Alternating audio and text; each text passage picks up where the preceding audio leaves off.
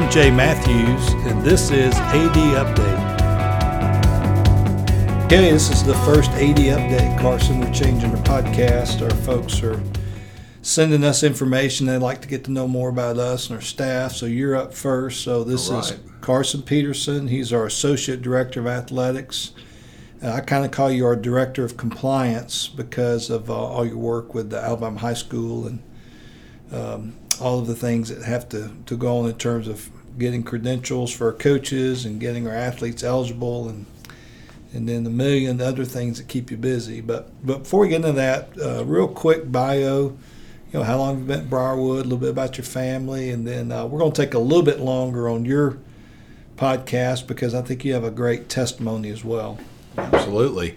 Well, I think I've been in Birmingham and at Briarwood for 13 years, which is kind of hard to believe. It kind of goes by fast, but it's been great. And I'm originally from Atlanta, is where I grew up, and lived there for 30 years and had a great time. Went to Georgia College and State University in Milledgeville, and when I got done, worked at Perimeter Church for a long time, and then I became the AD of their school and their middle school, and then I, long story short, chased a girl out here, got married, have 4 kids now, and associate AD at Briarwood. So it's a great place, and I enjoy it, and it's just a great families and athletes, and things we do are wonderful. And something that's unusual a little bit about you is that you really can coach both, football and basketball from a head coaching standpoint of the middle school. So you don't find that as much anymore. Everybody's kind of specializing in sport. So talk a little bit about your football and basketball background. Sure. I started playing football in middle school, and it was just kind of learning the sport, and had some coaches that try to teach me, but I was also just figuring out how to, run in a good sequence and everything. It was just kind of growing up and playing. It was fun to have teammates. I got to high school, though, and had great coaches that really taught you well, and I began to really love the game and compete hard, playing offensive and defensive line. It was a fun time. So I picked up a lot with that, and then when I came here, didn't coach right away, but once I got on, it was just fun to learn that offensive and defensive X and O with Briarwood and what they did in high school and what they were going to do in junior high to feed that. It was enjoyable, and I think it's a great game. There's something about Friday night, the community coming around, watching a team play, players learning how to practice hard, and whether it's win, lose, all those kind of things, you get a chance to teach them about life, and that's something that's really fun for me. You want to teach them well in football, but you want them to grow in life as well, and how to practice and how to compete hard and get by all things is good. And then basketball, I actually wrestled in high school over basketball, but I had a brother that's 6'7", that played in high school, that was really, really good in high school, and played in college as well at Columbus State. So I kind of learned the game that way, and started coaching that in Atlanta at the school, and just love X's O's on that, and kind of coaching players. So Carson, one of the things we're going to do with this particular podcast, I reached out to some of your former players, and asked them to send me anything about you, and then I kind of put a compilation together. But I think this will bless you. This player said, "I've been very thankful to have gotten to know you and have you as a coach in middle school. You have given me so much wisdom and helped me improve as a player as well as a person." I know that's a blessing to you. Yeah, absolutely. Here's another quote. "You've inspired me to work harder and continue to never give up just like you did. So thankful for everything." So they wanted to say, what's your favorite junior high football memory? Ooh. There's a lot of games you can remember, think back upon. There's a few. I'll say this: each year I have a game that I could tell you about. Yeah.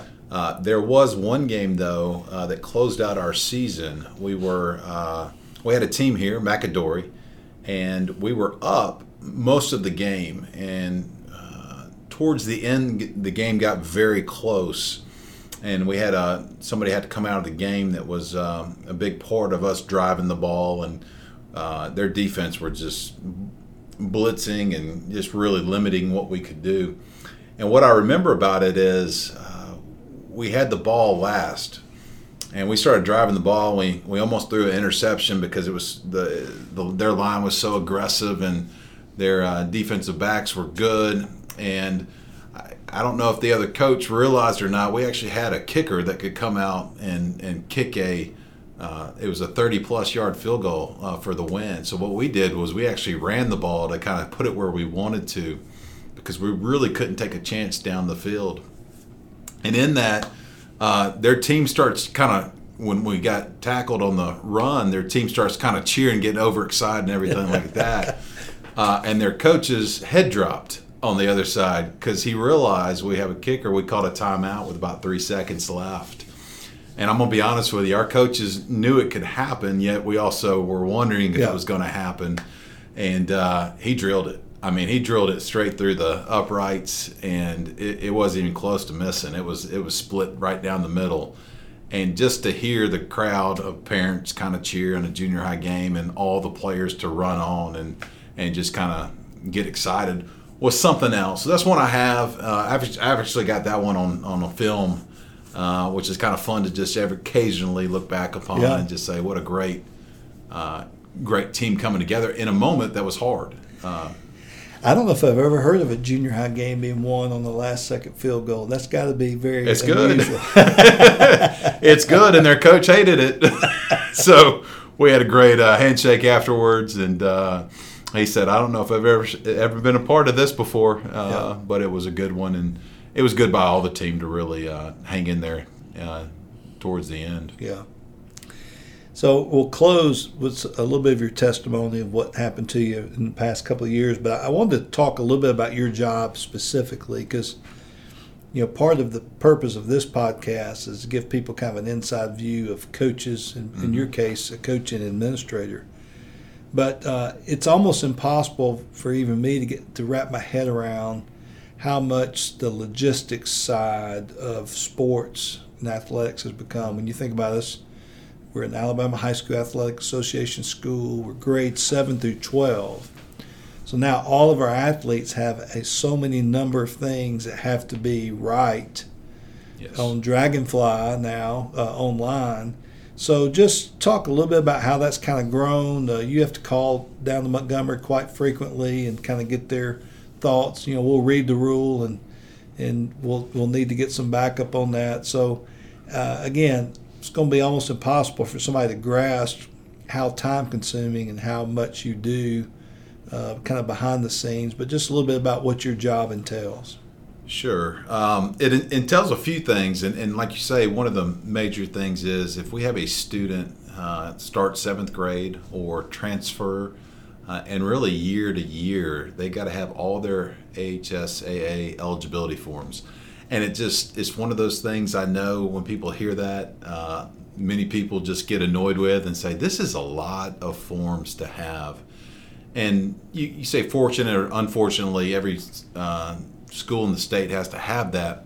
I think now, though, everything's got to be done perfectly on those forms. Yeah. You've got to have both the parent and the kid's signature on the physical form. You've got to have the doctor. He's got to actually circle whether it's what level he is as a doctor. It's got to have the correct date, and got to be the right form. It's got to be the right form. If it has 2015 on it instead of 2018, we get fined as a school.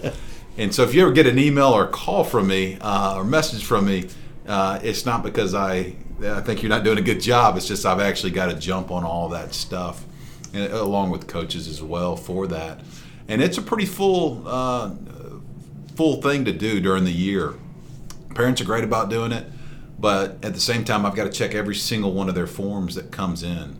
And we're getting better at that. I do appreciate that, but a thing like a physical, it expires every year. So we're really going to push hard for all students to take physicals, in the 2 months in the summer, if possible. It just makes the whole year of eligibility instead of somebody in the middle of the season not being able to do that, although that's understandable at some points. So I try to let parents know how to sign up. I try to let them know what the forms are, not only for athletes, though, it's for coaches as well. And for a coach to come in at a semester early, and the first thing they get is sign up for Dragonfly, and take these courses. They're long courses, and it's more than the students and what they have to sit through teaching wise, which is good for first aid and taking care of athletes and all of those things. But it takes a lot of time. And so to coach them through how to do that so the state doesn't fine them or make them ineligible until they finish, takes a little bit of time as well. Yeah. But our coaches do well once you tell them, and that's a great thing. But it does take a little bit of time to finish that. Yeah, our folks won't ever know this, but we joke about the so-called email of death. So it's actually become a 2-email process now. It has. Yeah. So if we have anyone that wants to come and coach with us, you'll send them an email getting them to create a Dragonfly account as a coach. And then comes the email of death, which is the list of all of the certification courses they have to have. And then with us, then you have a separate piece too, which is criminal background check, and then what we call ministry safe. So following up all of that just never ends, does it? It doesn't. The good news about coaches is a lot of those courses they get done, they don't have to do again, but there are a couple they do. And really, it's for good reason to make sure they're in a good spot to coach the students at Briarwood. So that's a wonderful thing. At the same time, some of the stuff's a little bit long. Not that that's bad, but it just, as you're teaching, coaching, making sure you have all that, they're not bad things. It just takes some time, and once they get it done, it's great. Same thing with students having all their forms and everything, and parents, signing off on all those things is good too. But once we get all that done, it's great. We can go, we can play. But until that's done, players can't play in games. Coaches can't coach in games till it's done. And that sounds crazy, but that's what it is. So every job has its little things that you have to kind of work through. So I'm going to hit you with a hard question. It's the one question you hear all the time. Okay. But I'm going to give you a chance to answer that because I do think there is a reason why. So, Coach, why don't we play tougher competition in the 7th and 8th grade? That's a great question. How many times do you get that question? I get it a lot. Our league originally, we had 8 teams, and through the years they've kind of been in and out. But they've been in and out a couple of teams for a reason. Hueytown was with us for 2 years, and they were a great opponent to have. But because of the travel they did, their administration said, hey, we would like to be in the Jefferson County, one of their smaller conferences, still good teams. But so they pulled out for that reason, and the coaches didn't really have a choice. I think the coaches they actually really liked playing us because it was great competition. And the league is the Southern Conference, or SoCon, which Briarwood actually helped found under Coach Curley. But you're kind of you and another coach correct. Kind of run it now. But so tell them a little bit more about that because I do think it's been good for Briarwood. Yeah.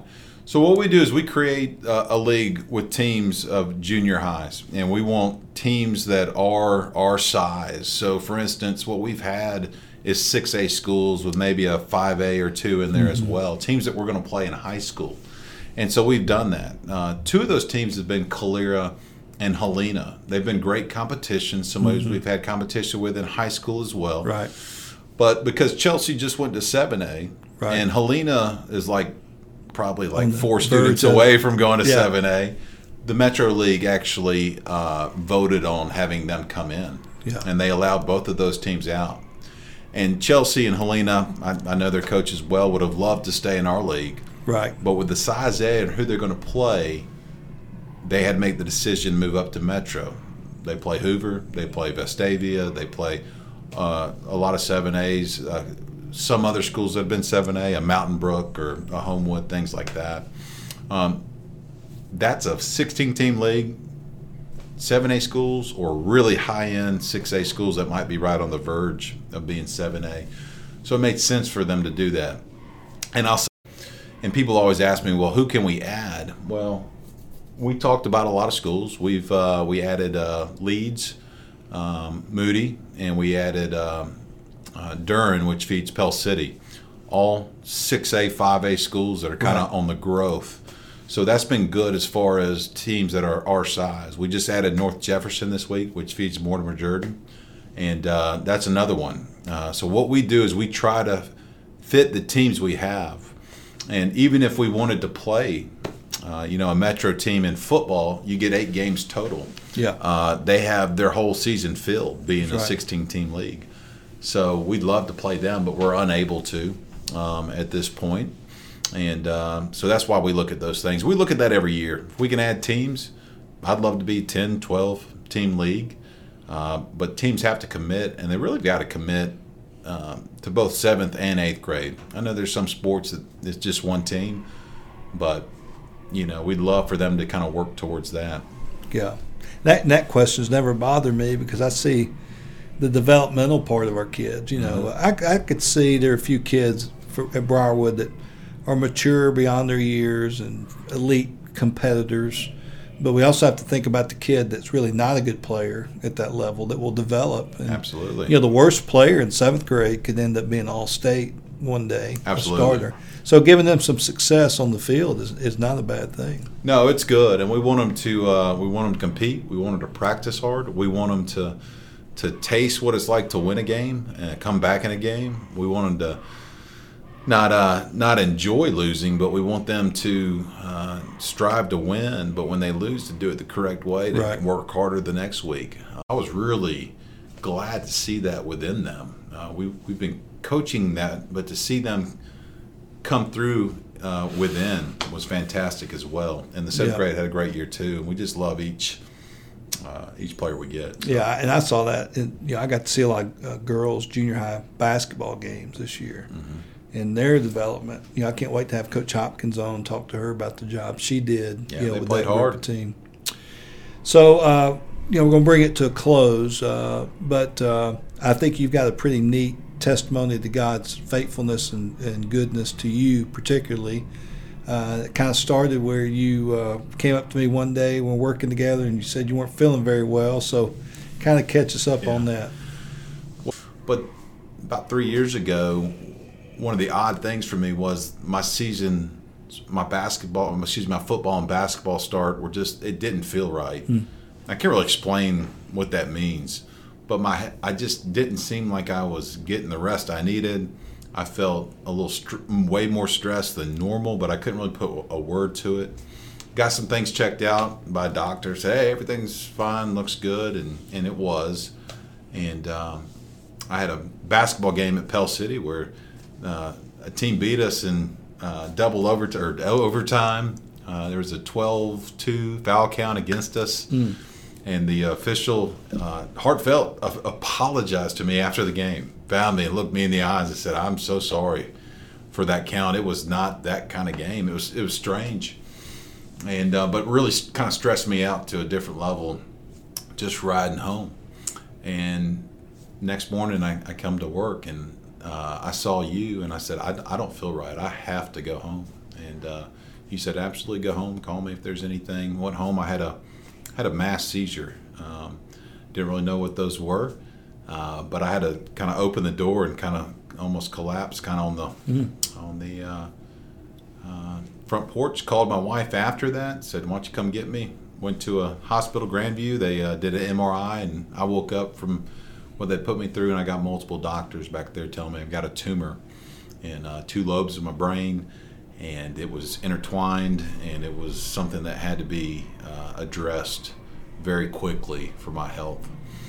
So we had multiple doctors we looked at during that time, and I'll be honest with you, the one thing I tell people is when you hear that stuff and you haven't gone through that stuff from people, you always say, I'm praying for you, I hope things go well. And there's nothing wrong with that. Right. When you go through it yourself, it's difficult, but it also brings you to the point where you know that Christ is with you, that the Lord will not leave you. And whether it's great news we get on this or it's difficult news we get on this, that doesn't change. He is great. He's mighty. He's powerful. And there's something about getting everything stripped away from you that puts you right there, and it kind of makes you ask the question, do I trust the Lord in all these moments? I tell people also that it was unbelievable the support I got from brothers and sisters in faith. Briarwood coming out, the church was very grateful. A lot of people praying for me there. The school was phenomenal in what they did. I didn't even know what to ask for or to do. And students wrote so many letters. I've actually got 5 letters from students, 5 or 6, that wrote very powerful letters. They wrote through the things they were going through that are difficult, yet God is with them and has brought them, some of them out completely healed, some of them still going through some things. Yeah. And it was beautiful to kind of read that and walking through that myself. And then I got a lot of letters and notes just with verses on them, some just really encouraging things. Got a lot of just kind of gifting as far as things to get me through a time where I was not going to be able to do anything. Right. We had to have a surgery on it, had to have some treatment afterwards. In fact, I was in the hospital for 2 months. Wow. Unplanned. Yeah. And so it was difficult, but the amount of prayer I got from my church back in Atlanta, relatives, some people my dad worked with up north in Vermont were praying for me, was great. And a lot of wisdom, care, and love, and pointing to Christ. And I think one of the most beautiful things is I tell people also, when you get that initially, it's fantastic. It's good because you walking through that moment. About 1.5 years when I started getting fully back and seeing people and coaching and things like that, the interesting part was I would see a parent about once or twice a week, and they would tell me, and it's not like they talked about this, but they look me now and say, I want you to know my family's been praying for you. And I kind of almost go to speak for a second because I am so thankful for it, but they go, Carson, we prayed for you every day for over 1 year. Yeah.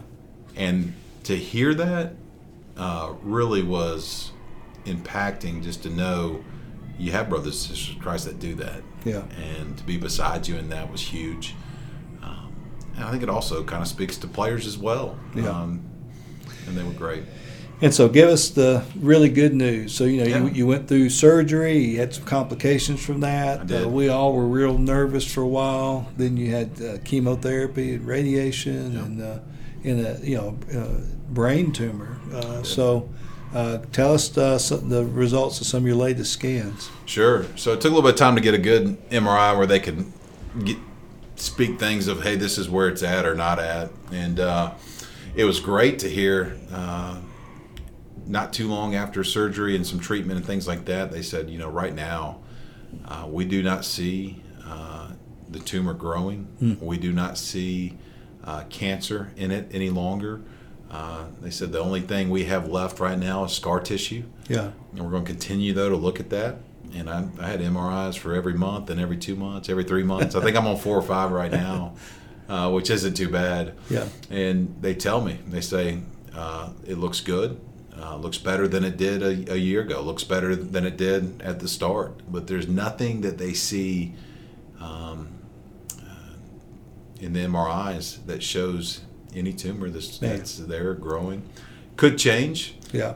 But I'm grateful to the Lord for not seeing that right now and the prayers I get for it. But the beautiful part is, too, if something were to come back, God's still there. He's still mighty. But I am grateful to be healed right now. And I'm thankful to all the Briarwood families, players, students, and moms, dads, families, all that. It's been fantastic to walk through with them. Well, as a friend, someone that's worked with you now for 5 years at least, as far as AD, associate AD, I count it a great joy to work with you on a daily basis. I can't thank you enough for all that you do. I know the long hours, the phone calls down to Montgomery, the constant having to ask questions and about transfers, and so I'm just telling you what you do for us, the roles that you serve, what you do as a dad, as a husband, is something that should be just it's just very admirable, and just want to thank you for your ministry here. So absolutely. I really appreciate it. I don't know how we would do it without you, to be honest. Well, I appreciate you so much, and the school. It's a great place to work, and what makes it great is the students we get, families we get to help work through them, and it's great to work with you. I just love that. So, Briarwood Christian School in Birmingham, Alabama, and each episode of this podcast is dedicated to our coaches, volunteers, and other staff members who help us wrestle with what it means to be a Christian, competitive athletics program in contemporary society. Thank you for tuning in to this latest episode of AD Update.